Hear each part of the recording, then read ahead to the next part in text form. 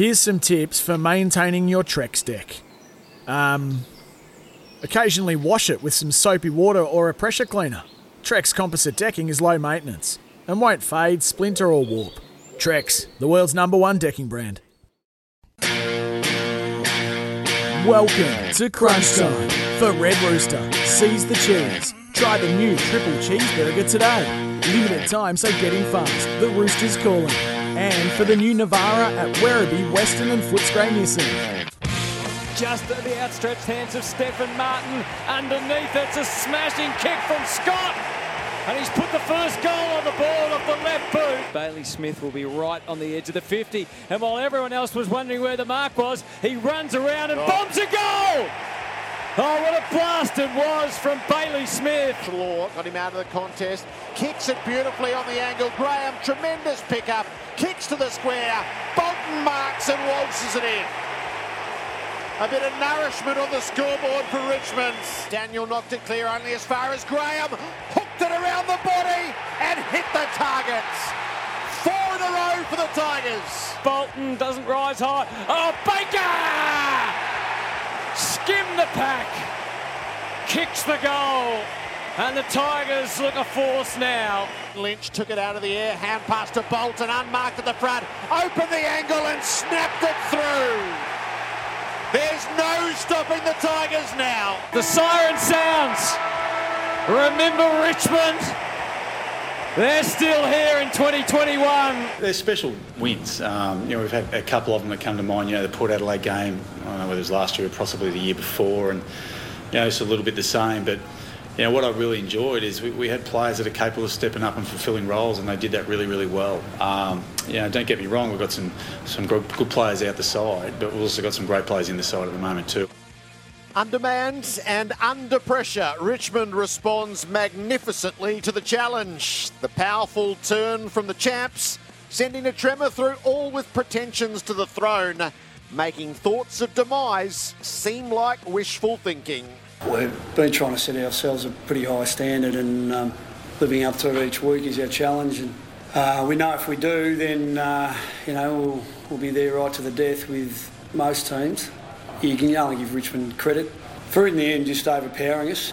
Probably had too many individuals who were more productive than our group. We had too many down to be there at the end. So you can't have too many out of sorts against a team like Richmond. Yeah, it's a shame, but we'll dust ourselves off and we'll need to refresh and get ready for Carlton pretty quickly. The Bulldogs fail the litmus test as the fault lines are revealed under maximum stress. Premiership captain Easton Wood joins us. The rotations, the length of games, your players are trying to find a way, and our style of play as well isn't shining through how we'd like to. So there's sort of a few things there, but I think we need to get some confidence back. I'm not a big believer in the whole make a statement. I think our fans want us to pick the team that they think is going to win this weekend and take us forward. And right now we're on a pathway and we're really comfortable where we're at. Do I want to continue? The short answer is yes. Do I want to coach? Yes. Do you want to share? Yes. At this club? Yes. Regardless of what I think I want to do for Nathan Buckley, the only thing that matters is what's best for the Collingwood Footy Club. And the pressure intensifies around the clubs who need to find the response right now. After a week in the headlines, Collingwood takes to the MCG with victory non-negotiable. We'll ask the questions of Magpies Chief Executive Mark Anderson. This is the Round 7 edition of Crunch Time.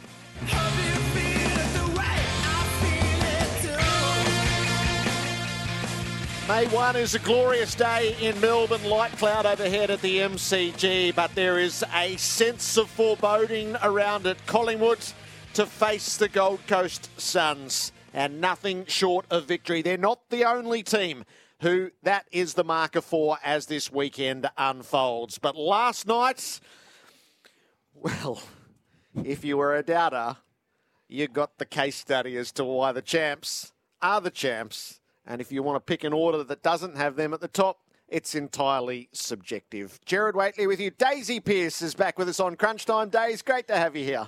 Morning, G. Good to be here and good to be back calling footy. But yeah, last night, Tigers just so impressive. I tipped them. I just thought, if this team that's been at the top for so long needs any spark or motivation to be backs against the wall with what is a starting midfield in any other side in the competition, Prestia, Martin, Lambert missing, they're the moments that get this side up and going, and we saw it last night. Strategy was a rich part of last night, how to understand it, how to dissect it, and what throws forward. Craig Jennings, hello to you. Good to be here, Jared. Good to see Daisy again too. We've worked together for a long time now and had some great football conversations. But we spoke during the week, Jared, about uncivilised football, and Trent Cotchin showed what that looked like in the third quarter. And again, for the Bulldogs, I've got them a rung below, as much as I love them, but they're a little bit below Melbourne and Port Adelaide and Richmond in that real combative style of football that wins premierships. Sam Edmonds, it was prickly in the aftermath. Hello to you, Sam. Morning, Jared. Daisy, good to be with you again, Jenno. It was Luke Beveridge. Well, he was provoked one too many times on the line of questioning for the non-selection around Jamara Ugle-Hagan, and he finally popped. It had been building for a couple of weeks. Can't really blame him. He'd lost his patience there. Richmond, well, they're going to have to be patient because they're waiting on scans on their skipper, Trent Cotchin, who's done a hamstring, of course. But Juice, Jared.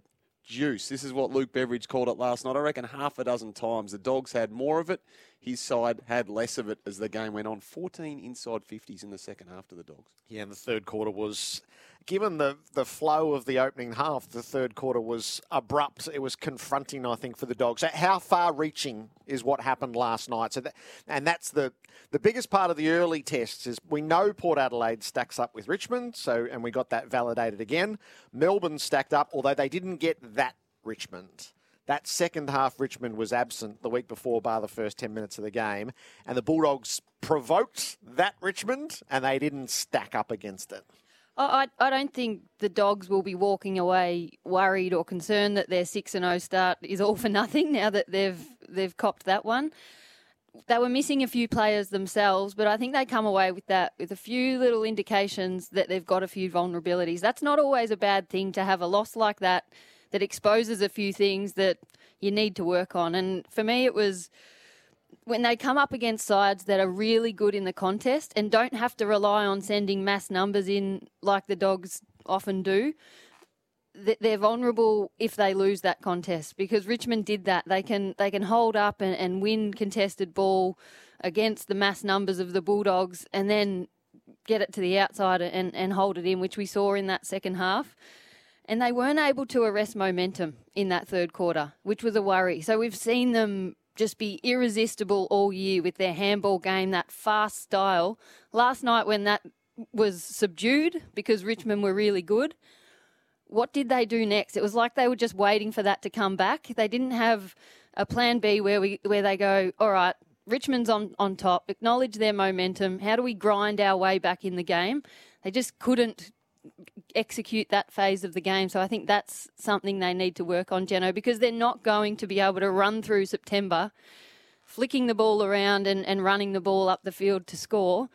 They're going to have to be able to dig their way out of holes like they were in that third quarter. Yeah, it's definitely good to find that out at round 7 rather than at round 22. But I think I'm the only person in Australia that thought Richmond looked really stressed going into half-time. And I talk about what does the game look like when a team wins and when they loses now. The game looked perfect for the Bulldogs, as you're saying, Days, in that first half, that handball chain game that they get going. But in the second half, it got stuck in the Richmond forward line and the Bulldogs were just bombing it out. But that brings me to Richmond.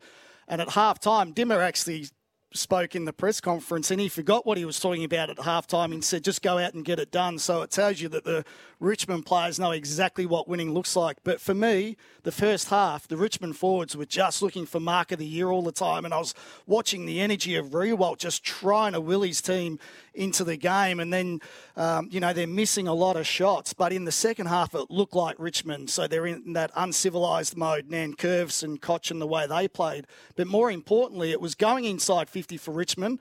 And instead of trying to get mark of the year, they're hitting up leads. When the ball was hitting the deck, they had that forward 50 pressure. And as you're saying, Days, The Bulldogs are trying to get it out, and they're just dumping it straight back to that Richmond wall, and they're getting those re-entries. And, Sam, you opened 14 inside 50s in the second half for the Bulldogs because the Richmond were playing the way it looks like when they win. Fantastic result for them. That was another 20-minute press conference from Luke Beveridge last night. So we love the expansive nature of his press conferences, but the other thing that got under his skin is the narrative around they can be vulnerable down back. Their key backs can be vulnerable, and he bristled at that big time. 77 points they conceded from 57 entries. So he said, look at the stats. I think they just overpowered them in the washing machine that is the turnover game in the middle. They just wore them down. As I said, he kept coming back to the term juice, and he did cite Josh Dunkley as being a pretty big out given the team nature of his game, that a lot of stuff goes unnoticed around. But I think Tim English was the big one, wasn't it? Josh Shackey just didn't quite impose himself on the contest. No, well, and it was actually much worse than that. That's the kindest way you could describe it. It's hard to imagine that Beveridge picks Shackey again. And so we've marvelled at the Bulldogs' depth, but it isn't equal.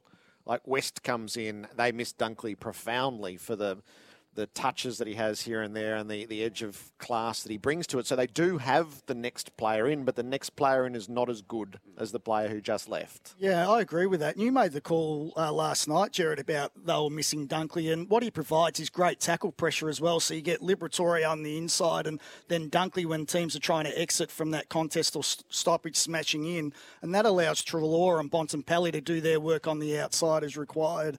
But what we're looking for with the Bulldogs, I don't care who kicks goals when they play North Melbourne. I care about how they stack up in the big occasion games. So we talked about Darcy Parish being a big occasion player for Essendon, and Richmond had them last night. They stood up in the big game. And with the Bulldogs, it's still the question mark for me. So I absolutely love them, probably more than anyone. I love the way they're coached. But in big games, they've got to find that combative edge and that uncivilised football that Melbourne and Port Adelaide and Richmond have got at the moment. They were asking the question post-match about Ugle-Hagan. Should the question have been Mitch Wallace? When we talk about what's missing, I mean, they know better than me and anyone what's going on with Mitch Wallace, where he's at. Well, it was asked, and it was dead battered again by the coach, just simply saying, look, when his form stacks up consistently to a level where we pick him, we pick him. That was as simple as that, but he strikes. It's such a fascinating story, isn't it? Vice captain of the football club. He was their best forward last year. Yeah. Leading goal kicker. It must be said, in a radically different looking game. 10th in the best and fairest as well. Can't get a look in. And if he wasn't a better option than a couple of others, then we, as observers, don't know what we're looking at. So I get the combat. When you fail the test and you build yourself up to get that test, you will be prickly. But the Bulldogs are going to live the year in the top 4. I suspect they're going to live the year in the top 2. But Tom Lynch, from the very first moments last night, looked like he would get hold of it all night. And so he's taken 12 marks. So Beveridge can object all he likes to the narrative around being vulnerable in the key posts front and back, but it's real. Yeah. It doesn't matter whether he disputes it or not. It's real, and coming into a preliminary final, we will all look in that direction for them to be able to solve it and survive it. Because if it's Revolt and Lynch, they don't have the firepower at the moment to match that. And he may have defended the back six, but you could see it last night that when given one-on-one opportunities, Tom Lynch beat Cordy, I think it was, most of the time, a lot. Yeah, he had his hands full. Yeah, absolutely. And he could have kicked eight goals, if not more, after he dished one off to Arts in the goal square. So I think that is a vulnerability to the eye. And it's the privilege of the high-end conversation. They're going to be revered throughout the year. Will it stack up? They do not have the personnel that they would ideally like in their key posts. Yeah, and so what Luke Beveridge is great at, he's such a creative coach. Now, what he does is he supports those players with midfielders and the work they do to get back. And he gets his wingers to slide back also. Now, when he talks about juice, Sam, when you brought that up earlier, I straight away think, well, that's about midfield depth. Yep. Because to defend, you need a lot of energy. And you've seen that improvement in Melbourne this year by throwing lots of numbers through the midfield. Now, last night, if you have a look at the two teams, Richmond have got plenty of midfielders that they can throw back as well to really test the Bulldogs' midfield. So I suspect that the heat on the footy in the middle of the ground wasn't as strong as the game went on for the Bulldogs based on the quality of the midfield opponent they were up against last night. And we know Dusty's missing, Lambert's missing, Solo's missing, Presti is missing, Vlosten's missing. But as you mentioned, the quality that is in that second tier of options for Bevo. Probably isn't what it is for Damien Hardwick. And I'll tell you what, they cannot sign Shea Bolton quick enough. Yeah, so he's really, every time he's been given the opportunity to be more, he's been more. And it was flip of the coin whether Lynch or Bolton was the best player on the ground last night. What's really important to that in my mind, so when I'm watching the game, Days, we were talking about this just off air earlier, what's going to happen next? Now, when it got close late, if it had have stayed close, straight away in those last 5 minutes, I talk about it being the Pareto period, all the levers for holding a lead have been taken away. So what you want to be able to do, whether you're a team that tags or doesn't tag, is shut out the opposition's match winners late in the game. Now, usually I go to Hooley because he gets involved on that back flank, and Dustin Martin because clearly he can win a game from anywhere. And last night was the first time I've thought, okay, with 5 minutes to play, if you're in front and you need to hold a lead against Richmond, you're going straight to Bolton, and that's a big accolade. How good was he early, though, as well? Some of his kicks inside 50 had to hit a 2-metre spot, and they hit it. He's got everything as a player, hasn't he? So Ralph Carr's his manager, though, and you know he's not going to be rushed, Jared. Now, he was quoted in the Herald Sun last week, or this week, just gone saying, no, Shea wanted to wait until the last portion of the year, but he's getting better by the week. It's very clever. Management 101, of course. You extract the maximum. You're not going to go home to WA. You love it at that football club, but you need to get your share of the pies, they say, Jerry. And he's not just flair. Like some of his aerial contest, when he's outsized, outnumbered, just his ability to bring it to ground and get the ball back in a contest, it just makes him so dangerous because he's never out of it. The last question for the Bulldogs, and they got the best of Richmond. And when Richmond come at you in that way, it's extremely hard to absorb, withhold, and not flinch. Did they get intimidated by Richmond? You could find clips as the second half unfolded of players who dropped marks, who just seemed jittery, given what they were, what was the onslaught that they were facing. Yeah, and Days, you know as well as anyone, it'll be an uncomfortable review on Monday for a few players, but Bevo's the leader of that football club, and what he knows now is he needs to select a team that can perform on the biggest stage. Not a team that can perform against the bottom 8 teams, but one that can perform against the biggest challenges in Melbourne and Port Adelaide. And, you know, you were talking about Mitch Wallace earlier, and one thing I know is when I walked into that footy club in 2015, he was the first player to come up and introduce himself. He's just a high-class person. But you know, if he played last night, whether he got a kick or didn't get a kick, he absolutely would have fought to the death for that jumper. And so that's something that might stand him in good stead in terms of getting a game in the next few weeks because he's as honest as they come. There's a fascinating storyline as there is this year, I reckon, Mitch Wallace and his non-selection, Jared. And that might be another bone of contention for Bevo moving forward. He's had a couple of them that he got a bit narky about last night. This might be another one. And the Ugle-Hagan discussion is, welcome to the number one draft pick. Yeah. The number one draft pick is different to every other young player in the competition. It always has been and it always will be. When you see the thrill seeker, or the thrill seeker as Hutchie calls him, do his thing, pick 2. Adelaide did bid on Jamari Ugle-Hagan, so they took Riley at pick 2, and then you got Jamari Ugle-Hagan there as pick 1. You're always going to get questions about that until we see him. Rich fodder out of last night. We'll touch base with both camps, Jason Castagna and Easton Woods. Coming up, you're listening to Crunch Time for the new Navara at Werribee Western and Footscray Nissan. Crunch time for Red Rooster. Try the new triple cheeseburger, the Rooster's calling. And for the new Navara at Werribee Western and Footscray Nissan. The Tigers by 22 points over the Western Bulldogs after trailing by 25 in the second term. So it's such great fodder for a Saturday morning to revel in what the champs were able to conjure. Jason Castagna's a rich part of it at the Tigers. Jason, great to have you on Crunch Time. Hey, boys. Thanks for having me. Was it satisfying last night? Yeah, it was. Yeah, it was real good to get a good win, especially when you're coming from behind and after loss the previous week. It was good. Great win. Was the coach happy to share his sense of pride with you as well as with us publicly? Yeah. Dimmer was wrapped after the game. Just the way that we went about. Obviously, the game was like favouring them a bit earlier, I guess, with the scoreboard and that. But we were playing our way and it turned and Lynchy started to kick some goals, so it was good. No, he was wrapped with the performance. Do we take him at face value? Did he lose his train of thought in his halftime speech and just give up and say, just go and get it done? Did you hear that from Have you heard that from That's someone what he already? said. Is that true? Oh, yeah. He did a bit, actually. He stumbled on his words a bit and, ended up just telling us to get out there and get it done, and had a bit of a laugh at that. So, it worked. He got the boys up with his gag, so, it worked for us.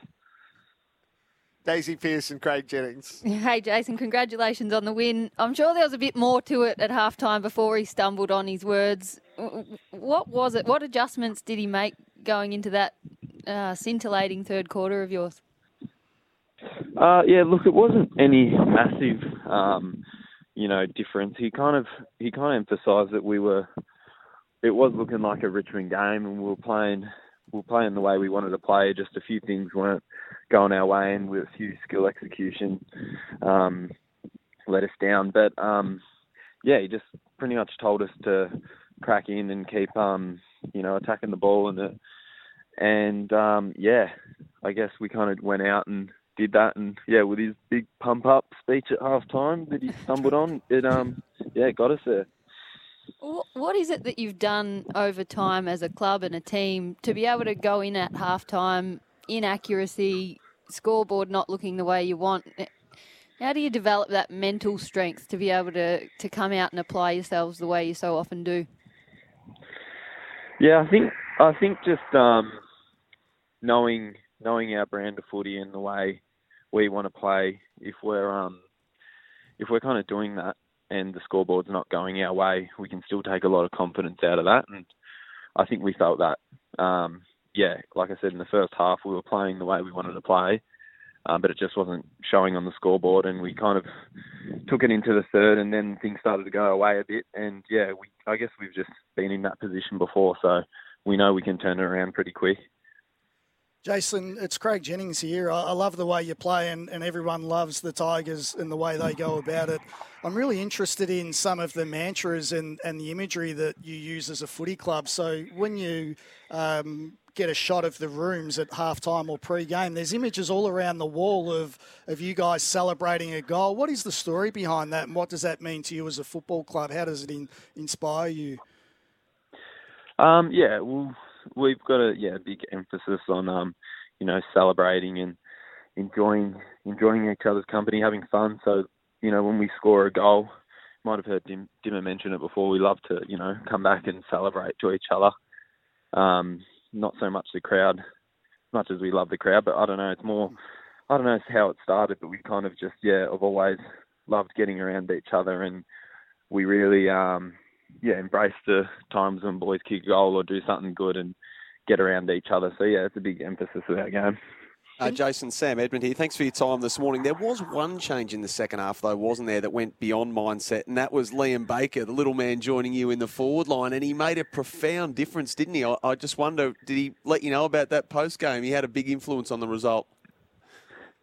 No, he didn't actually, surprisingly. Bakes is, he's a pretty special player. He's one of those blokes you can kind of just chuck anywhere and he's going to play his role. You can probably put him in the ruck and he'll find a way. But he's got such good footy smarts, and you would have seen his crumb in the last quarter kick us off. Like, I'd probably be lucky to get one of them a year, and he comes down for one quarter and he gets one and kicks a goal. So he's just, he's been great for us this year, and he'll continue to be great, I reckon. Jason, going into the game last night with the Bulldogs being absolutely red hot, it was probably one of the few occasions that you as a footy club in the last few years get to be the hunter. Can you take us inside inside your week and the planning for Western Bulldogs specifically? I know it's a lot about your own game and what you bring, but what were some of the strengths that you were looking to take away from the Bulldogs, and were there any weaknesses that you were looking to exploit or expose? Look, they obviously had a great year so far, and their kind of run and carry is a big part of their game, and our defensive pressure being one of our best parts of our game. So we kind of thought that was a bit of a way we could exploit them, is trying to put pressure on them and force them to turn the ball over. So like you said, we did focus on a lot of us and what we can do, but that was probably one of the things we thought we could exploit them in. Was it significant to win with the players that you had out, Jason? And that had been some of the fixation of the week. It was quality. It was a starting midfield quality set of absences, including the best player in the game. Yeah, definitely. I mean, yeah, we're missing Dusty and obviously Lambo as well. A few of our starting mids, but it was a good opportunity, obviously, to get the young boys in like Rossi, and it's really exciting having a young debutant. So I think that gets the boys up a bit, and definitely great to win without some of the big names. And Jason, just coming back to sort of your method in this game that Craig Jennings was just touching on there, uncontested marks. I think at half-time you had somewhere in the low 60s and your season average is only somewhere in the low 70s for an entire game, of course. Was that a deliberate ploy to at least play a little bit of keepings off to, keep the momentum, hold the momentum and just stop the frenetic nature of the way the Dogs play at all? Probably. I'm not sure if we meant to... maybe we did have a lot of marks. I'm not sure if we meant to have that many. I guess holding on to the ball gives us a bit more, it's always good having the ball in possession. So there was a bit of a focus on, having just controlling possession a bit more this week. I'm not sure how much that'll be going forward or what the go is, but it's definitely, I think, helped us get the win is controlling the ball a bit more. Jason, going back to your week again, what's the greatest learning that you found after that loss to Melbourne, either in regards to what you do against Melbourne next time or what you learnt that you took into this week that really turned your form around? Against Melbourne, I think there was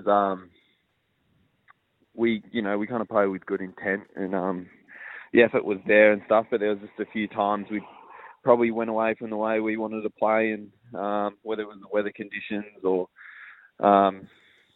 whatever it was, we probably didn't go out to win as much rather than playing a bit more defensive. So probably just really what we're taking out of that is just to keep playing our way regardless of the point of the game, regardless of the scoreboard. Just going out to win. Jason, good of you to join us on Crunch Time. Good luck for what's to come next. Thanks, guys. Thanks for having me. So the other side of that coin to come shortly. Jason Castagna from the winners, Easton Wood, is going to join us on the Bulldogs side of things. You're listening to Crunch Time thanks to the Werribee, Western and Footscray Nissan dealerships.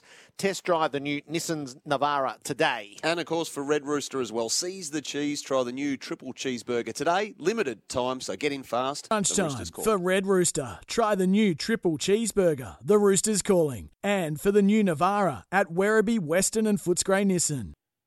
So the Dogs 6 in a row to start the season, and then they came up short of the highest bar in footy as they faced the Tigers last night after leading by 25 points in the first half.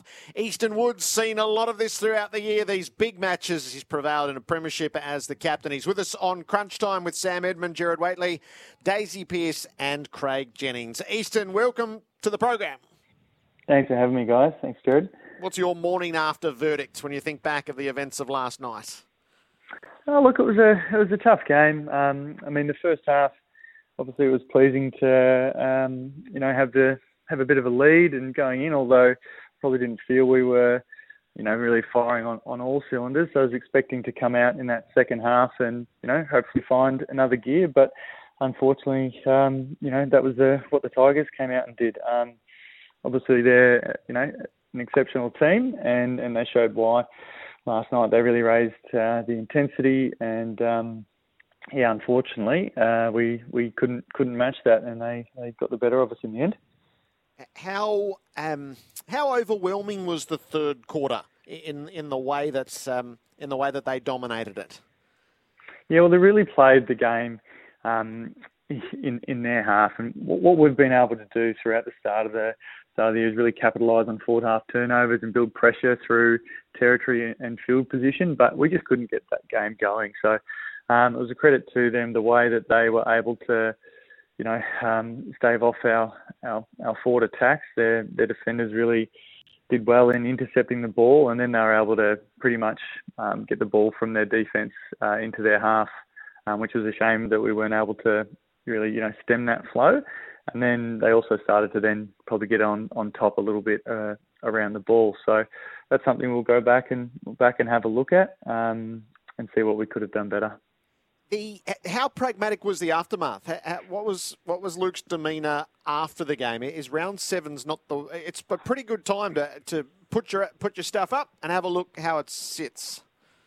Yeah, for sure. And Bevo was really measured.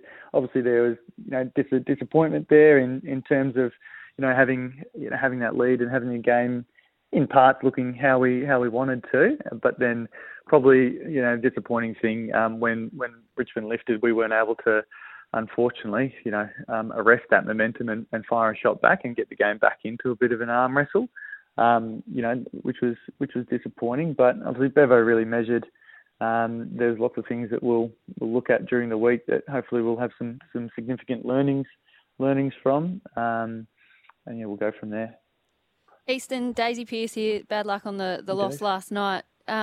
Just going back, you mentioned Richmond being able to get their rebound and turnover game going in that third quarter. It seemed like you had a lot of numbers back in your D50 helping out. Once it's in that mode and they're getting the repeat entries, what are you doing as a backline leader to try and get that balance right and get a few more numbers ahead of the ball? Yeah, it's a real challenge, Dave. So there was a few different numbers games that was kind of being played throughout the game, and Richmond were liking to send a couple up to the stoppage at different times. So when we were going forward and they were intercepting the ball, we were probably, as defenders, caught back a little bit, and we couldn't quite get up the ground quick enough to be able to stop their exit. So they were being able to exit wide out the open side, but also I felt like they had numbers through the middle of the ground too. So we need to go back and have a look at how we could have done that better. But credit for the Tigers for being able to capitalise on that stuff for sure. Easton, Craig Jennings here. Good to chat again, mate. Hey, Craig. One of my favourite memories of not just the Bulldogs but football in general was we were at the Bulldogs in 2015 and we'd been beaten by 100 points and we had the review on Monday. And by the time we walked out of that review, I remember talking with Stephen King saying it felt like we just won that game by 100 points because Bevo just came up with all the solutions how we would turn that game around next time. So can you take us forward to what the review might look like this week? Is Bevo... he's always been pretty calm with the players, but after a loss like that, another big game in a sense that didn't go quite your way. Can you take us into the rooms and what the review might look like this week? Yeah, well, he'll break it down like we do every week, and we'll just break it down into the simplest things that were the factors that made us not be able to, get the job done. I'm sure we'll have a look at some of that stuff I spoke about our forward entries and, whether that's the forwards in the wrong position or our kicks, just not being up to the standard that we wanted to. But, there's part of that as well is just Richmond's pressure, which we know is elite. So how we could have, maybe not invited that as much, but we'll break this game down into the defence, attack and the neutral side of the game, mate, and have a look at all those areas that we could have done better. But as you mentioned, Bevo is really measured each time we go through this stuff, and he'll just break it down. And obviously there's an incredible amount of grey in the game that we know, but he's great in being able to really try and pinpoint those black and white moments of, this is where we needed to be better and this is how we could have done that. So look forward to that this week. What about your planning for Richmond then? I think, is it Jamie Maddox that's doing opposition at the moment? Like, what was that meeting like? What were you looking to take away from Richmond? And do they have any, flaws that you were trying to exploit at all? Well, we know how much they like to take territory in straight lines, whether it's just knock-ons, handball undergrounds, and just that quick surge game, and they really run in waves. They've been so successful with that. So, part of our focus and what we try and do against the Tigers, you try and, as a defence, come up and change the direction of the ball, whether that's a spoil out of bounds or just get it going back our way. So hopefully you get out of the way of their ways. But to be honest, it didn't feel like that was the way that they really got us.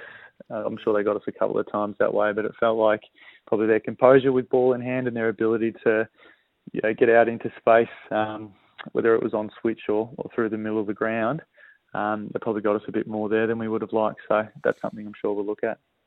Easton, Sam Edmund here, mate. Thanks for your time this morning.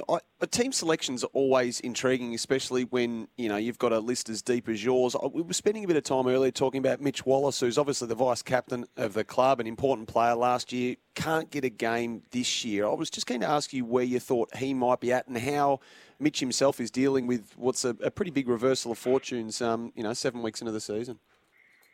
Yeah, obviously it's a tough position for Mitch to be in and any player to be in, coming off a good year last year and, then finding themselves just on the outer. I suppose the way the team has structured up, we've been going with those 3 tools as those key forwards. Obviously, Tim English wasn't in last night, but Shaq played that role, and that's probably a role Mitch was playing last year. And with the makeup of the team, unfortunately, he's just found himself on the outer there, and incredibly difficult. Obviously being vice captain makes it harder. But what's great is Mitch is just one of the highest quality people you'll ever meet, and he's just going back and working on his craft and working his bum off to be able to be ready for when that moment comes, because it will come soon, I'm sure, and he'll have great impact for us. So. Yeah, you couldn't ask Mitch to be doing more at this point. He's doing a great job in a tough circumstance. Easton, just with Tim English, I mean, we've seen players obviously need to sit out for longer with concussion. I know it's early. Is it every indication he'll be good to go against Carlton next weekend?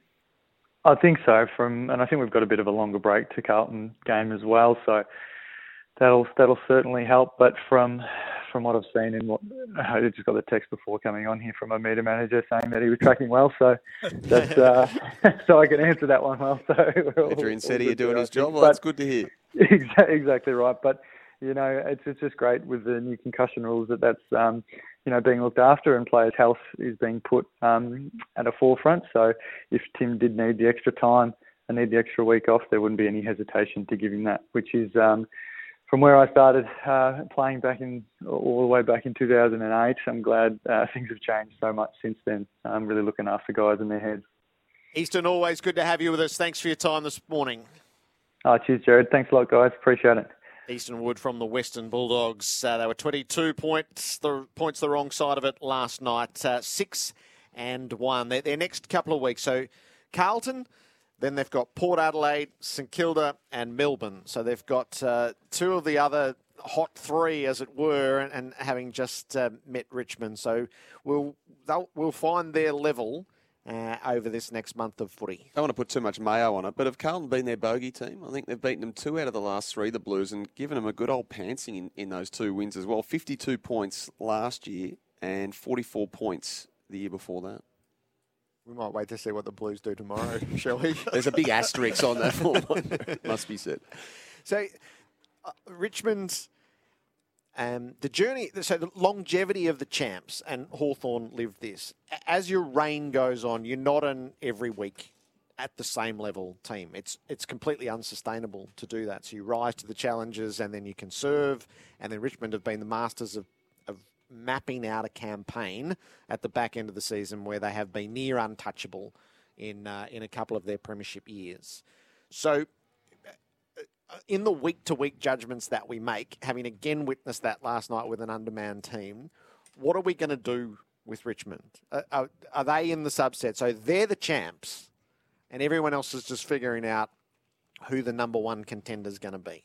Absolutely. They're the favourites for mine until someone else proves otherwise. Exactly. They're the favourites until the siren sounds and they're out of the final series, Jared, for mine as well. I wouldn't trust anyone to go past them at the moment when the whips are cracking. But it is fascinating, isn't it, how they find that internal drive. As a club that's won 3 of the last 4, they come to the MCG, primetime fixture, an undefeated side, and they find something. So they can go to that level. Can other clubs go to that level when it counts most? And they map out and navigate the season because of incredible resolve and stability and belief off field, as much as on field. They don't flinch at form or outside noise or like we saw last year, off-field indiscretions and things going wrong. They're just so clear about what they need to do. And Jason Castagna actually gave a little insight about one of those things that they do feed off. A debutant last night. The injuries aren't seen as a negative. It's another opportunity for someone who's not done anything wrong. I mean, Collier Dawkins was an early pick 3 years ago. He's probably toiled away and done everything right for 3 years, and he finally gets his chance. They feed off that. So they find and create things to keep fueling them along the way. I just go back to history, and I remember watching Brisbane Lions playing a practice match at the Whitten Oval back in 2004 and just thinking no team is ever going to beat Brisbane ever.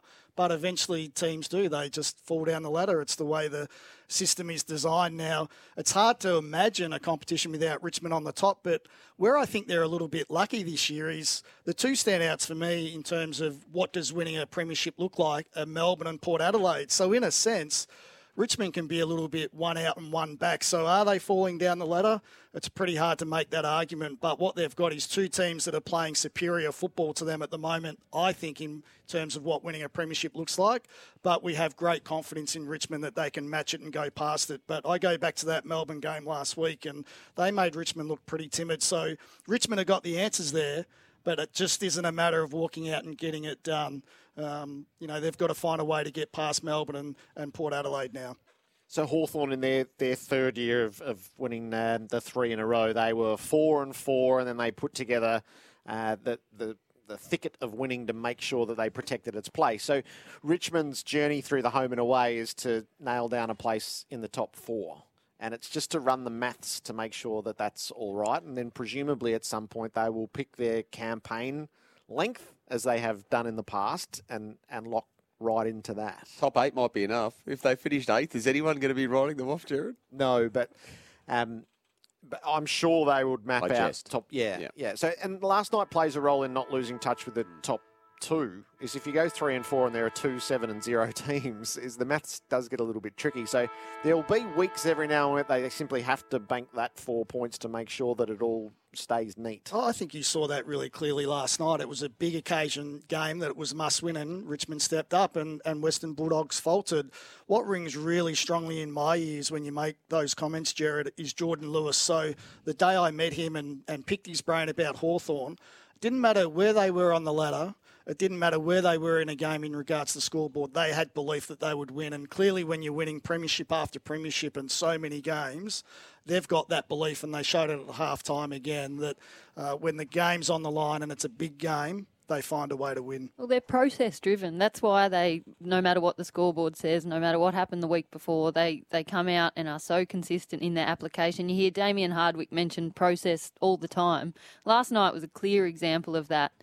I mean, you go into a halftime break, 19 points, I think, down. They were on the ladder leaders, the hot team of the competition. You've left goals out there. Often the inaccuracy and the wasted opportunities that they had in that first half, it can eat you up and it can build pressure as the game goes on the next goal kicker and the next contest.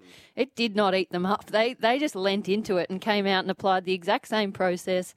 They were reassuring themselves by the sound of things that this looks like a Richmond game. We've just got to keep it that way. Yeah.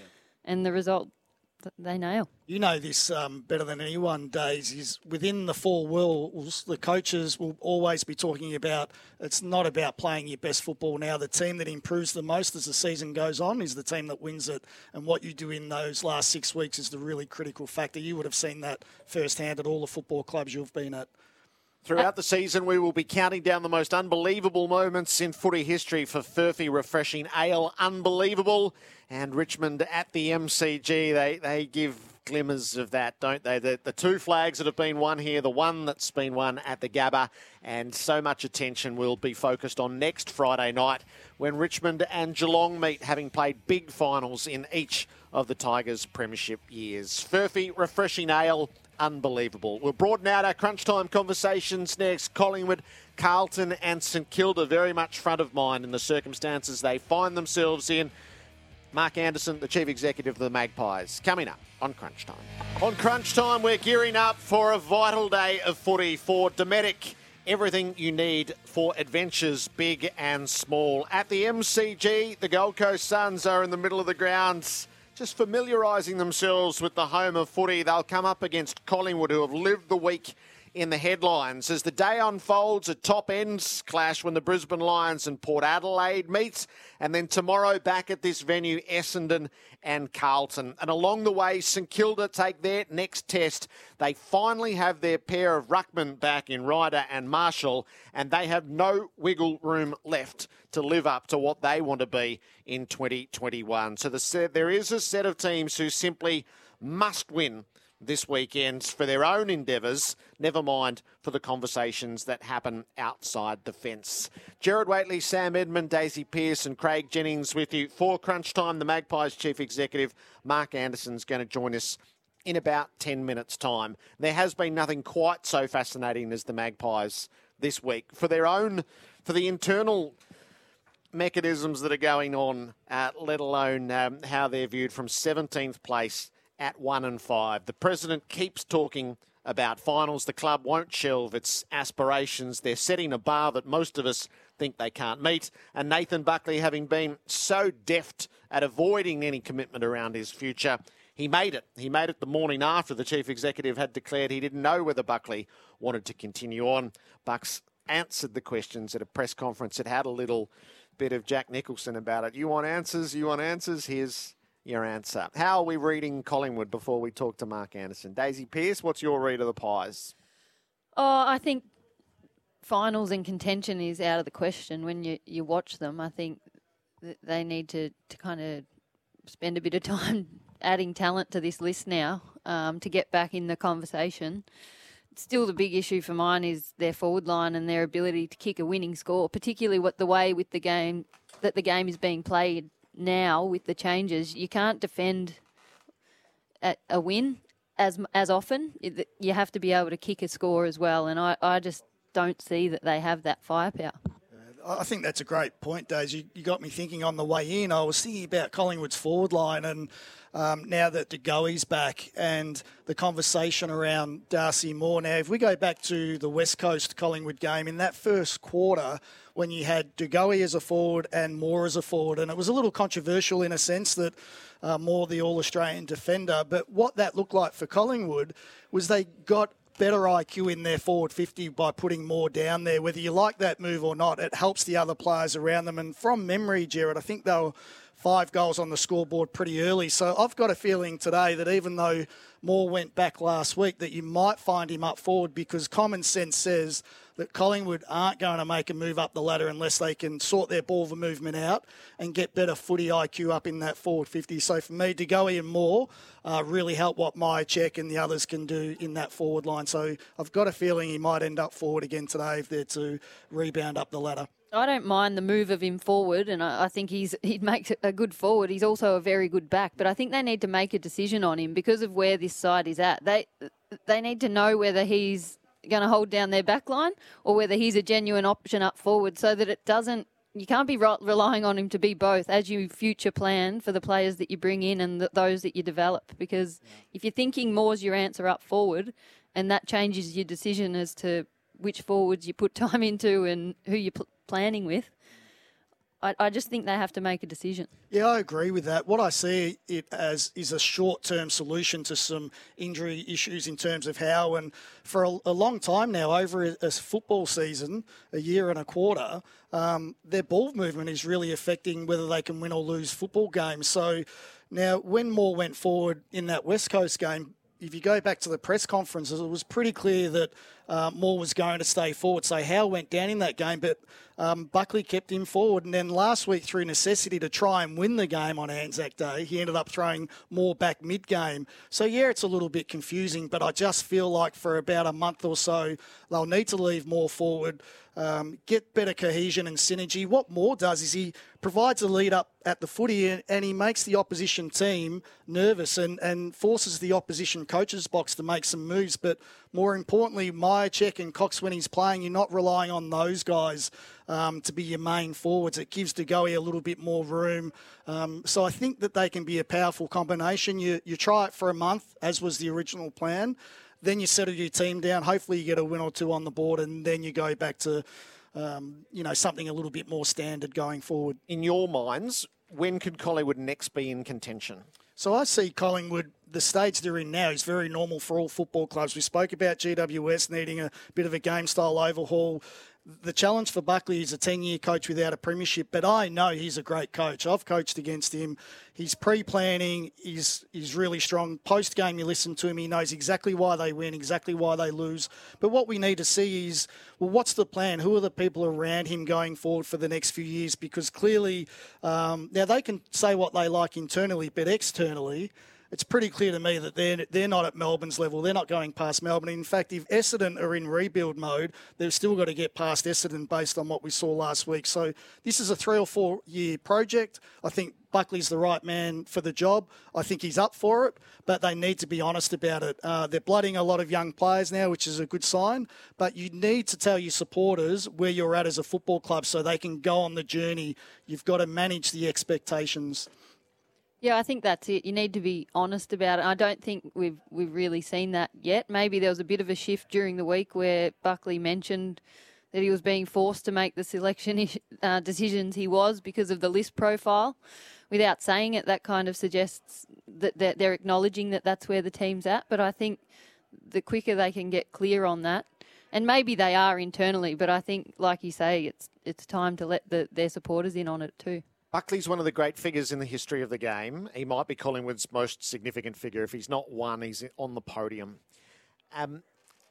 There's always debate around coaching positions and personalities. The Buckley scenario feels elevated to me. It felt elevated in 2017. There are those people who seem absolutely vehement that he must not be allowed to continue on. And it has felt at times as a Buckley supporter, a believer, you're almost treated like it's a character flaw that you would believe in Buckley. Is the conversation different around him, or is that my imagination? No, it is different around him. Biggest club in the competition, I think it's fair to say. One of the biggest figures in the competition, one of the most decorated players, and now the coach, all in fitting with the unique handover that took place, of course, with Mick Malthouse. So it all goes into the melting pot to create this one of the most ferocious discussion topics that we're going to have, and we saw it in 2017. We're seeing it now. He's also on the podium when it comes to performing in a press conference space as a senior coach. He is as shrewd as they get. And how big was the turnaround in him declaring his hand this week on AFL 360 with you? He dodged those questions repeatedly about whether he wanted to coach on next year. He didn't want to come across as desperate or begging for his job, which is understandable. And then in a otherwise mundane midweek press conference, it goes for 19 minutes. You couldn't take your eyes off it. He was as categoric as he could possibly be. I want to coach next year. I want to do it at this football club, and this is where my future lies. So what a turnaround that is. He's put it squarely on the public record, and why that doesn't happen by accident. Either by his design or in consultation with the club, they've chosen that messaging to take them forward. Who knows? Buy themselves a bit of time, but they're playing Gold Coast Suns today. Clearly, it's results dependent as well. That's going to muddy the waters. But clearly, this is a shift in communication and strategy, Jared, to go to the next phase, if you like. It is absolutely fascinating. I think there are elements of me that feel like political leadership sometimes in the Buckley debate. Why the and I would say it's the majority. Why the majority of pundits who believe that his time should be up are so vehement about it. 10 years. That's surprises. The first two words that come out of their mouth is. Is it because they didn't get him in 2017? Well, I think they just come back to the fact that it's 10 years. He hasn't got the ultimate success. Who else lasts over that period of time without it? But it's fine margins at the top, Jared. I look out here at the MCG and I look at that junction between the 50-metre arc and the boundary where Dom Sheed slotted that goal. As Nathan Buckley said himself in that press conference this week, if that misses, the conversation here is very, very different. Yeah. In fact, we're not even having the conversation. So they've got there. They got the grand final. They got the prelim. They should have advanced further. Obviously, the loss to GWS at this very ground a couple of years ago as well. So it's fine margins, isn't it? Yeah. So I can only sort of share my, because I never feel more under assault than when I declare I believe in Nathan Buckley. And it hasn't even, I don't understand it, to be honest. Well, bit of tall poppy syndrome as well, perhaps going back to the playing days as well. He's a polarising figure as they get, though, isn't he? So the Collingwood Chief Executive, Mark Anderson, is with us on Crunch Time. Mark, hello. Hello, Jared. Good to be with you. Is there a risk of being completely overwhelmed by the Nathan Buckley conversation, given his place in the game and his history with Collingwood? No, definitely not. And the reason I say that is that, as you know, he's a great individual. He's so genuine. He's so authentic. He's got a passion and love for the club. He does what's needed by the club, and he's incredibly balanced as well in terms of how he looks at these sort of issues, but more broadly as well. So, no, in answer to your first question. How do you navigate it then? Because the conversation is going to be, frankly, it's going to be the predominant conversation in footy for as long as it takes to reach the decision. Yeah, look, and I think that was the value of sitting down pre the season starting, Jared, and with Nathan sitting down with Graham Wright and myself, we had these conversations around how was the season going to play out, and obviously we ran a whole range of scenarios through that, as you do, and all of us were really comfortable that the right thing to do was to let the season unfold and to have the conversation in depth at the back end of the year. And that included Bucks. He was absolutely wanting to do that. It wasn't that he was forced into it and or pressured into it. He was wanting to do that himself. So I think the fact that all three of us have really open conversations, we trust each other, we respect each other, nothing's changed since that conversation before the start of the year. Did you know on Wednesday morning that he would tip his hand publicly and declare that he wanted to coach Collingwood next year? Look, it was no surprise at all, and I think what we all are at the moment is focused in the moment, and all of the focus is on getting a win today against the Gold Coast at the G. So he's always said that he's passionate about coaching, he's passionate about the club, but he also said in that response, Jared, that the right thing to do was to have that conversation at the back end of the year, and it's not just about Nathan Buckley, it's about the club. And as I said before, that was his view as well, that's the right time to sit down and have the conversations. Had you heard him be so categoric that he wants to coach next year?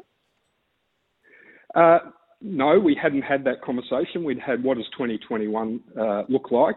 But there's no surprise in that. He's committed, he's passionate, and no surprise in that at all. But as we continue to, we have regular conversations, the three of us, and we are all about focused on the next match and the next block of matches and ensuring we get the season on track.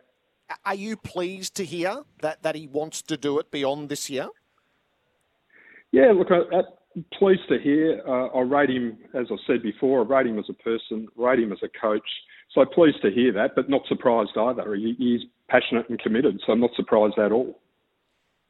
Does 10 years tell against him at this point, Mark? How long you're in the job is on the task ahead? Not in my view, Jared. I think the industry, the AFL industry, has become far more mature around investing in coaches and investing in them over a long period of time, or a longer period of time. And so I think the industry's matured, clubs are matured, understand the complexities, and that over 10 years or however long, the clubs go through the rhythms and different stages of development. And so, I think it depends on the situation and where the group's at, where the coach is at, where the club's at, and all of those things factor into sitting down and having that conversation at the back end of the season. Is it a natural part of the decision-making, Mark, to assess what alternatives there are, or is it strictly as a starting point, Nathan Buckley's suitability to continue on with Collingwood? We are simply focused on exactly that we are in the moment of the 2021 season trying to get that on track. We've been really close, as I think I heard in your opening, that our losses have all been really tight, no more than 30 points against GWS. So we're right in the mix, and with our best team on the field, we can compete with anyone, and we genuinely believe that. And at the same time, we're bringing through some young players and developing those. So, that'll play out across the season, and that's the full body of work that we want to see at the end of the year or towards the end of the year. Are you surprised by how vehement those who believe Buckley's time is up, both in the Collingwood supporter base and in the broader football community? Are you surprised by how vehement they are that Buckley's time at Collingwood should be coming to an end?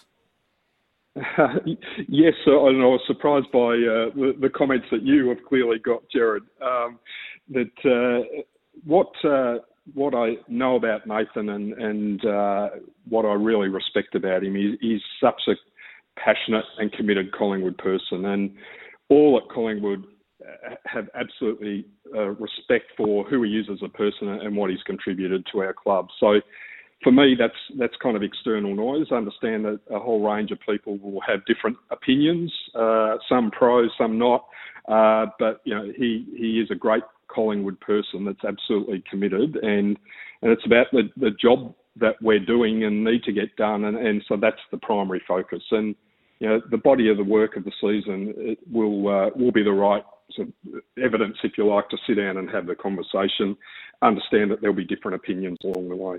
So in that, Mark, there's no avoiding the magnitude of the decision, is there? Given Buckley's place at Collingwood through a couple of generations, there is an immense decision that lies ahead as to whether his time at Collingwood continues or it's coming to a close.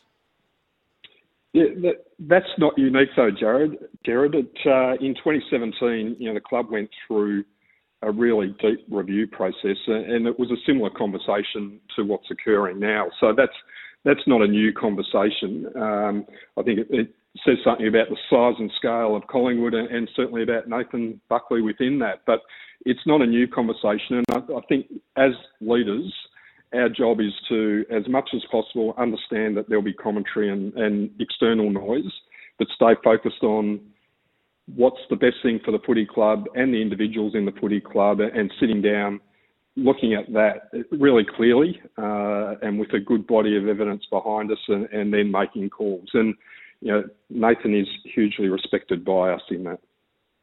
Hi, Mark. Sam Edmund here. I just wanted to ask you quickly about the game today and matters on field. Obviously, a lot of discussion around youth, as you just touched on there, but 14 players will run out today that featured in the 2018 grand final. I mean, so there's some elder experienced statesmen in the side today. Is there a need for them to show something? For all the talk around the youth, would you like to see some of your decorated elder statesmen really fly the flag today?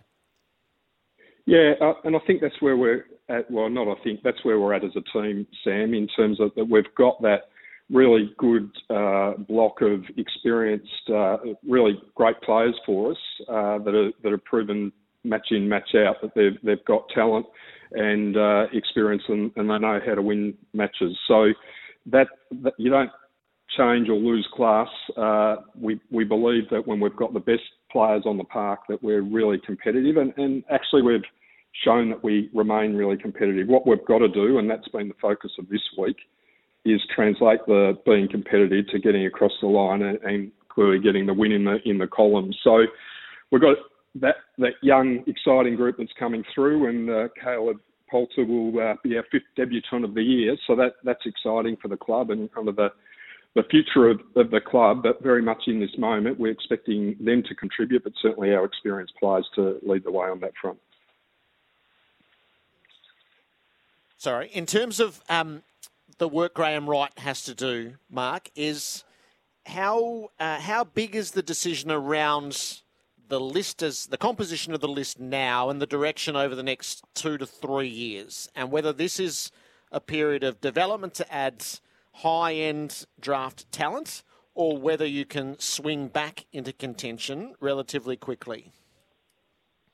Yeah, it's a good and fair question, Jared, and I think that's why we got Righty on board. We're certainly after an experienced GM of footy, and with Righty we get that, and we've also got someone that's got great list management and talent identification background as well. So he's a great addition for us, and he's been great early. His role is to exactly that, look at the list and assess where we're at. And where we're at in that development. I think one of the things, in addition to kind of the obvious, if you look at our list at the back end of last year and who retired, there's 7 players that did: Ben Reid, Trav Arco, Lyndon Dunn, Tommy Langdon way too early, unfortunately, among that 7.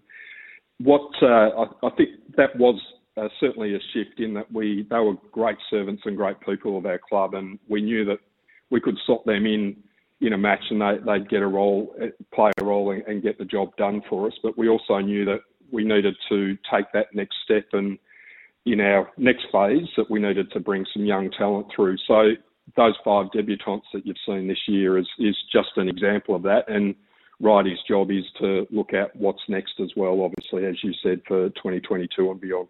So is that the biggest consideration facing the club? No, it's not. It's one of the considerations, and in footy departments, it's all of the mixes that come together to deliver success. And I think we've done that. We haven't got the ultimate prize, as you spoke about in the lead-in, but we've finalled in the last 3 years. But as footy clubs, you need to constantly review and assess where you're at and be realistic about that. And certainly list management's a key part of that, but all elements of our footy department, we need to adjust and amend and get better. And the beauty of Righty coming in with those fresh eyes from a successful Hawthorn program, he's a great addition for all of those reasons. So with the retirements that you referenced and the players who exited that we will know about, were you fearful of a rocky start to this season, the rocky start that has eventuated? Look, I think what we knew is with those players that I've mentioned stepping out, that we did need our best players on the park, and like all clubs, we're therefore relying on injuries and who the injuries happen to, and we've actually done a really good job in terms of the depth of our injury list. But the 4 that we were missing last week in the big Anzac Day match of Tay Adams, Geordie, Billy Elliott and Howie, they're 4 big outs for us when we know that we've lost that bulk of experience. So fortunately we get one of those back today with Geordie, but we do need our best players on the field to deliver and compete with the best. So, Mark, the other issue of the week was Port Adelaide's desire to wear the prison bars, and you'll forgive me if I sort of got overwhelmed by Eddie Maguire and never quite got to what Collingwood's current view is. Are you vehemently and bitterly opposed to them wearing the jumper as much as your former president is? Yeah, we're really strong on it, Jared, and we didn't comment a lot because we didn't feel like we needed to, because our position was really clear and strong, and protecting our position and our black and white stripes are really a proud part of our tradition and heritage and history as well, clearly. But why we didn't feel like we needed to buy into the public debate was in 2019 we sat down with Port Adelaide, and as you know, they were celebrating their 150th year, and we sat down with them and understood that was a pivotal year for them and a massive year, and they wanted to wear their prison bar jumper, and also we're going through some rebranding work, and we absolutely supported them in that, and we recognised how important that was. But within that agreement that we reached, it was clear that was a one-off, and we felt that it was explicit, and so we didn't need to comment publicly this week. We've been strong, we've been clear, always happy to sit down and talk with them, but that's our current position. And we were very, very focused this week on ensuring that our focus was on this afternoon and playing Gold Coast at the G. Mark, Port Adelaide say it's not over yet. Would you go to court to protect it if need be? I read this morning that Port Adelaide, whilst that was talked about during the week, they've said that's not an option. So that's not going to happen. Okay. So is there the possibility of them furthering discussions with you to see if they can find any wiggle room in where things are? Look, they can, and certainly they will, and as in all topics and conversations, we've got a massive amount of respect for the Port Adelaide Footy Club, and going back to that previous comment, we demonstrated that respect in the way that we dealt with what was a really important 150th year celebration and did the right thing, and as we should have. So I think there's respect there always, but our position is clear. But we always talk with people that we respect, and we would do that. Mark, thanks for your time this afternoon and good luck for your Pies against the Suns. Thanks, Jared. Mark Anderson is the Collingwood Chief Executive. That was for Dometic, everything you need for adventures, big or small. Mobile living made easy. Dometic. It's not hard to imagine what things look like if the Pies go under this afternoon. So there's a set of games where the result is central, and this is absolutely one of those. The new lad Poulter's warming up underneath us at the moment, wearing the 27 in the warm-up top, so he gets a look at it. You're listening to Crunch Time for the new Navara at Werribee, Western and Footscray Missing. Saturday footy starts with Collingwood and the Gold Coast at the MCG, with equal intrigue across a set of matches for the remainder of round 7. The Crunch is for Bet with Joel, Australia's #1 tipping service. Gamble responsibly. 1-800-858-858. Gerard Whateley, Sam Edmund, Daisy Pearce and Craig Jennings with you. We've had a chance to talk with Mark Anderson, the Chief Executive of Collingwood, of the decisions that loom and the determination to assess the whole body of work, or as much as possible to the back portion of the season. What do you make of it? I just sat here reflecting and loved your interview, Gerard. It was fascinating. But, I mean, you think of the history, the last few years with Buckley, and we've mentioned a kick away in 18, a 1 in 100 kick away, prelim that they should have won in 19, and then 2020, which had all the challenges and clubs handled it differently. But there's been change and instability and a bit of a rocky road off field for Collingwood as well. There's been a change of presidency. Recruitment hasn't panned out as well as you would have hoped. Do Better report. The Do Better report, new CEO back in 18, and then the challenges of COVID-19 with the footy department cuts and head count to your personnel. So there's been a huge amount of change. I just can't see how you can put Collingwood's on-field performance this year all down to the senior coach. I think it's a great point, Daze. From the time we've met, we've talked about high performance, haven't we? And it's not just on the coach. So a lot of listeners will think everything rests on the coach, and it's what we've been taught to believe. But internally, we know that you need a great captain, you need a great coach, you need a great support crew of assistants, the best footy manager, the best fitness coach. High performance is about a lot of people. But when I get to the game today, the real challenge for Collingwood for me is sometimes you forget how to win, and I believe winning's a skill, so they almost need to stumble on a win. So they lost that Brisbane game just because they forgot what they need to do in those last 2 minutes. And the other thing that I want to see from Collingwood, I hear a lot about them being a forward 50, lock it in their forward half team, but when the ball goes in forward 50, if you can pause the screen, I see Collingwood outnumbered in their forward line all the time. So the opposition gets their wings deep into their forward 50. The Collingwood wingers sit out, which is pretty normal covering the exits.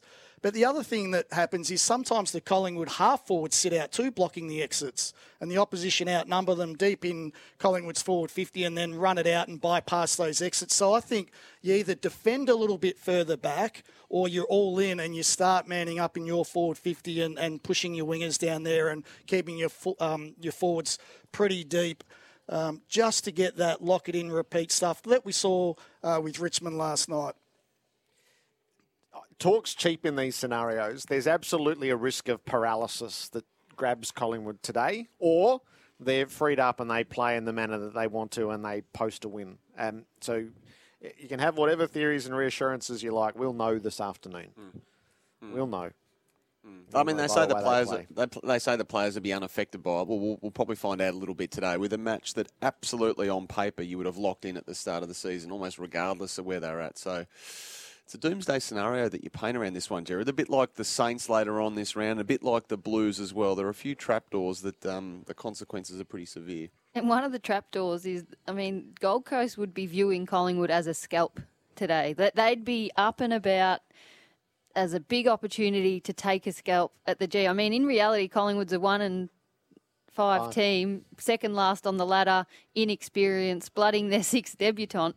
That wouldn't be the Collingwood that Gold Coast feel like they're playing. This is a big club, one that's been up the top of the ladder, and they come here to the MCG. They will be up and about, and they'll have belief and a bit of a blueprint from last week that they can match them. I agree with that. Stuart Dew all week, I can imagine what's been up on his whiteboard. So at times this year, Collingwood's defenders moving the ball from the back 50 can be really, just really scruffy. And one thing I know about Gold Coast at their best, they put enormous pressure on the opposition. So, Collingwood need to find a way to settle that back half and find a mark. And it might be that if the game gets out of hand, you want to see some moves from the Collingwood coaches box. It might be, start laterally with putting Pendlebury back there, like a Christian Salem type that does it for Melbourne, where you can just relieve some pressure. So, yeah, it's a big game. And another thing I'd say about players, and Daisy, I'm sure you can attest to this, is players are human. So they know exactly what's going on and they read the paper and watch the news. So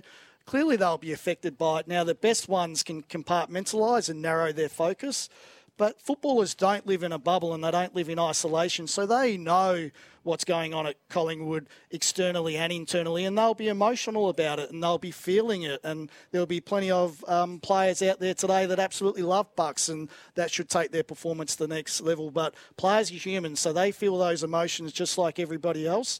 The best ones can narrow their focus. Carlton, nowhere to hide tomorrow afternoon. It's perfect. It's against Essendon. Essendon is a team declared in development mode. The Blues mantra is the time for development is over. So if you ever wanted the ideal marker against a team where historically they've always referenced themselves, is Carlton get their reference tomorrow against Essendon, and don't leave the ground without the 4 points. Put up or shut up time, Jared. And that's the feeling from, I reckon, 90% of the Carlton fan base. I mean, David Teague's press conferences are wearing thin, speaks of being comfortable with where they're at. He doesn't believe in statements at selection and how he doesn't want to erode a winning culture. Well, it's show and tell time. Okay, you've told us, well, now show us. Give us something tangible as a group of supporters that we can hang on to, because we desperately want to hang on to something. And two of their biggest names in the background are out of contract. Now, Paddy Cripps and Harry Mackay. Harry Mackay is almost the more pressing of the two, in that official negotiations haven't started yet. They're due to sometime in the next month. Now, this could be result dependent, and this could shape this contract, not in terms of whether he will sign or not, but what I believe to be what the length of the term will look like. If Carlton have a productive next 4 or 5 weeks, and he's a massive 4 or 5 week block for them on field, that will shape the Harry Mackay contract. And there's rivals queuing up out the door, as you would imagine, from what they've seen from him this year. If they have a really miserable next 4 or 5 weeks, I don't think the contract will be as longer term as what it otherwise might have been. And players obviously look at that all the time, don't they? They want to see something tangible as well. They're no different from the supporter base. They want to see something that they can hang on to and they can commit to. Yeah, coming into the season, everybody's got different expectations. We spoke about this on Thursday, Jared. So for mine with Carlton, they're a team that can finish 8th, 9th or 10th this year. But at a minimum, what you want to see in your planning and going into the season is that you can beat all the bottom 10 teams or bottom 9 teams from the previous season, and Essendon being one of those. And then on the other side of the coin, having worked at Essendon for 10 years, one of the first people to take me under their wing was Gary O'Donnell. And I asked him about, the matchups against North Melbourne and those type of rivalries. And he said, don't worry about North Melbourne, Hawthorn, Collingwood. The games that we must win are against Carlton. So this has got a real grand final feel, because there'll be nothing that Essendon like more than putting Carlton on the back seat and under more pressure. Yeah, win well, and then take a ping at the Bulldogs. Lose, and you're suddenly facing a stretch of 5 on the trot with the Bulldogs and Melbourne to come. And I don't know how this incarnation of Carlton would deal with losing 5 on the bounce. And obviously Mark Lejudice steps down at the end of the year. Chris Judd, reported in The Age today by Jake Noel, he will step down as football director as well. But off-field, they're sound, I would argue. They're as sound as they've been for a long, long time, maybe 2 decades. It's the on-field that is the piece they just cannot fix, and haven't so far, I think, this year looked close to fixing. I haven't seen anything tangible that I speak of here where I think as a Carlton supporter watching, oh, great, we've improved in that area. You really have to look hard, don't you, to find something to hang on to. I think that's a non-negotiable, to be able to hang your hat on that by the end of the year. I mean, finals, if they lose tomorrow, it's almost getting trickier and trickier, given there's only going to be a few spots up for grabs. But you need to be able to, at season's end, say Petrevski, Seaton, McGovern, Stocker, Dow are good players that are going to take this club forward. If you're not seeing that by the end of the year, it's going to be a tough time. To extend that, Days, do you know what I'd love to see? Williams and Sard flying off that half back line. So, what does it look like when Carlton win? That's the first question. So when they played well last year and their win-loss record under Teague, since being caretaker in last year is probably around 50-50, give or take a game or two. But when they got off to their fast starts or when they came from behind, I saw forwards launching at the footy, defenders fighting to the death. You see the midfielders working to defend. So that's something in their losses where I don't see their midfields working as hard as other teams. But I love teams that have a double threat. Sam, earlier you were talking about the triple-headed monster, and sometimes you can stop one player, but you can't stop two. And I just love Sard and Williams flying off that half-back line, like Caleb Daniel and Johannesson do sometimes. But hang on, Zach Williams, a half-back, they've paid him more than $800,000 a year for 6 years to play him right in the middle there. Yeah, so the coach, we don't care what the players get paid. We care about the results and the performance. So for me, I don't look at the draft pick and I don't look at what they're getting paid. I look at what their team first performance is, what their strengths are, putting their strengths on show. But that's why the club acquired him, because they had a hole in midfield that they thought they could fill. So they went to Zach Williams to fill that hole. So are they conceding if they do push him to half back that, we got this wrong? Yeah, so you get things wrong all the time. So we talk about teams needing to change the way they play. Clarkson's been done it more than most. So whether it's at round 4 or round 7, sometimes you just have to see reality. Now, maybe he is the right person for the midfield, and the way I see the game's a little bit different, but I can see them getting real value out of the two of those flying off the back half. But part of that needs to be some strong support from their wingers, getting back to support the defenders so that the defenders can get off and help in attack. If Zach Williams goes back and becomes a Caleb Daniel half-back or a Jaden Short, well, then that's $800,000 well spent. So I don't think you can not make a move in fear of having gotten it wrong or thinking he might have played a different position. Third team in the crunch will be St Kilda. The crunches for Bet with Joel, transparent results driven sports tips. Gamble responsibly. 1-800-858-858. There's a little bit of if they're going to amount to anything with Marshall and Ryder, they have to beat Hawthorn later today. I love Paddy Ryder back in the team, and Marshall and him have proven to be a really good combination. But having worked with Paddy at Essendon, he's just such a vibrant person. And you talk about leadership, and everyone leads in different ways, but he just brings such enthusiasm to the group. And the thing with Paddy, he can go forward and kick goals as well, so it's a bit of a double bonus there. But the thing for St Kilda, we spoke about it a little bit on Thursdays, Jared, is just coming into the season, the game's got away from them a little bit strategically. So their point of difference last year was their speed, but now getting speed on the ball is a very easy thing to do.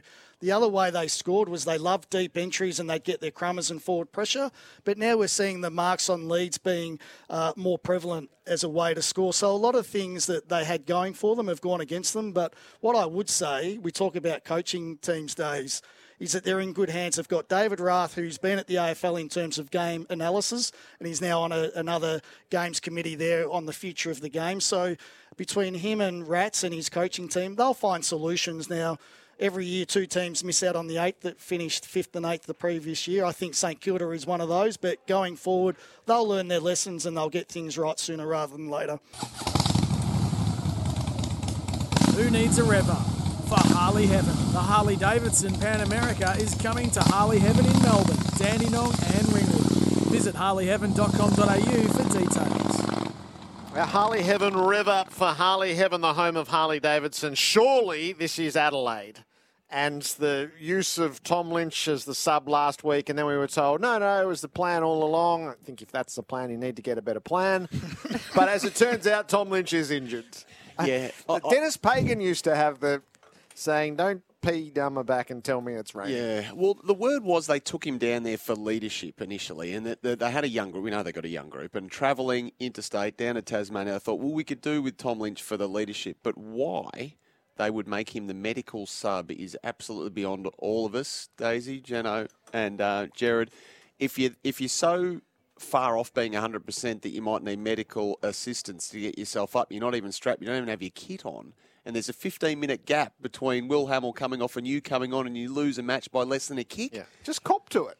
I would say that's probably not going to wash. So if you're taking him for leadership, take him for leadership and pick a fit medical sub. Do you know what it sounds like to me? You take inside match committee, somebody put it forward, And somebody said, that's a good idea. And all 10 people around the table said, that's a good idea. And they went with it, and they just really haven't thought it through or extrapolated. Because your point, Daisy, is absolutely spot on. You don't need to be on the field to be a leader. How do you interpret Ben Brown beating Sam Wiedemann to the first opening in the Melbourne forward line? Oh, I love this one. So Ben Brown, he's somebody that when you're playing against North Melbourne back in the day, he was the difference between winning and losing. And the thing that about Hobart is it's a very, very rare ground where you plan for the ground more than you plan for your opponent. So I call it, there's a void end where it's impossible to score and a vortex end where you just lob the ball up and it goes straight through the middle of the goal. So I suspect that they've bought in Brown. One, he's in good form, but also he knows how to play Hobart and he also knows the opposition inside and out. So you get those little 1-2% advantages. So I think it's a great move. And I don't know, there might be more to the Wiedemann conversation as well, given that he had a very unusual injury with the stress fracture in his femur. Maybe there's a bit of load management going on at VFL level that you can pick and choose with. I don't know. I'm just having seen the conversations during the week about every other club should be contacting Sam Wiedemann's manager. Well, he kicked 11 in 2 weeks. Yeah, well, I think, though, there'd be more going on. The conversation with Sam Wiedemann wouldn't have been, Ben Brown's been picked ahead of you. I dare say there'd be a bit more detail going on and that his path back to playing might be different to what Ben's was. How good is Weeds, though? Like, what a luxury for Melbourne. So great person, and at his best, you saw him in the finals in 2018, what he can do, and he's got a huge future ahead of him. So if he falls out of that footy club for any reason, he is a huge loss because he's great for the environment and he can be a great player. Just an insider now and out of the bounce here, Jared. No changes for either side. So Collingwood and Gold Coast will go in as named, and the league's best mullet will get a run on field from the first bounce, that being Caleb Poulter, because the subs are Jay Rantel for the Pies and Alex Sexton, interestingly, for the Gold Coast Suns. Might we get our Thursday night teams back? There's conversation in this space, Jared. I know you're flying the flag on this. If you have anything to do with it, Jared. I am in behind Andy Marr. I just want to say that. Yep. Well, Gillon McLaughlin spoke about it yesterday on 3RW. He said they're working through it at the moment, but he did raise the question, well, what worth are these Thursday night teams given? Plenty, because you get the injury outs. It doesn't matter. The extended squad, don't get fixated on the extended squad. The outs in those extended squads were always critical to make your assessments around who for tipping, who would win and who wouldn't. They were of value. Yes. The AFL boss, though, did try to paint the picture that these squads are so flexible and so manoeuvrable from a Thursday to a Sunday. He was sort of almost asking the question, well, what are they worth anyway? But I think the league are conscious of the fact that the people power is speaking. What we learnt last year is this game's about the supporters. If the supporters want it, then you bring it in. And knowing from Matt's committee, in terms of all the things that you deal with during the week, selecting a Thursday night team for a Sunday, it's about a speck of dust in terms of annoyance. So it's something that will make no difference to any AFL coaching team. And if it did, they're probably not going to be coaches worthy of their salt anyway. So bring it back. One coach told me yesterday they're picking their teams on Wednesdays and telling their players on Wednesday nights.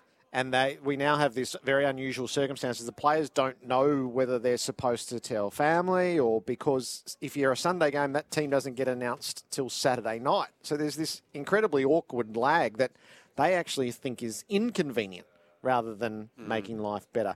Who's winning the Eddie Koshy stoush? Oh, gee, this is a hard one, isn't it? I can see both sides, Jared, to be honest. But the contract... I'm much more interested in the personal stoush than the jumper. Don't take me into legal contracts. Did Koshy calling Eddie Maguire Donald Trump? Yeah, that's as brutal a sledge as you're going to get. It's like talking to Donald Trump is what he said. Unbelievable, Jared. What's the ideal game length? Is the coaches are reaching a point there? I think by the end of the year they'll be unanimous in their petition to the AFL that it's too long. Yeah, I think somewhere in between last year and this year. So that lands at, 18 minutes? Well, we were conditioned to think 18 was coming in, and then we got the full whack back, which was almost a surprise. But if we're talking about people power, Jared, how it is now is exactly how they like it. You will have no chance of winning the public over on this one if you're arguing for shorter quarters. They want the full whack. They say, bugger the coaches, bugger the teams. I pay my money. I want full whack for what I'm watching out on the ground. But Chris Scott, listening to him during the week, he said they should have stayed at the 16 minutes. I think he's been facetious. Some were pretty quick to point to the age demographic that he's dealing with down there. The people power, I think, may change off the back of this year. I mean, if 16 was too short, they would have. The overriding sentiment was, go back to what it was, the 20 minutes. But I feel like they're too long. I mean, put the injury conversation aside. Yeah. When you sit down to watch a game, especially having watched a lot of AFLW footy, the games just feel too long.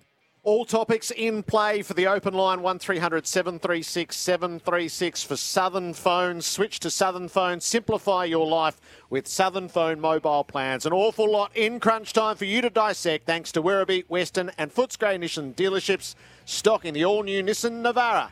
Built tough. G'day, Mike Hussey here. Get on board Australia's best fantasy cricket game, KFC Supercoach BBL. It's fun, free and easy to play. Play today at supercoach.com.au. T's and C's apply. New South Wales authorisation number TP/01005.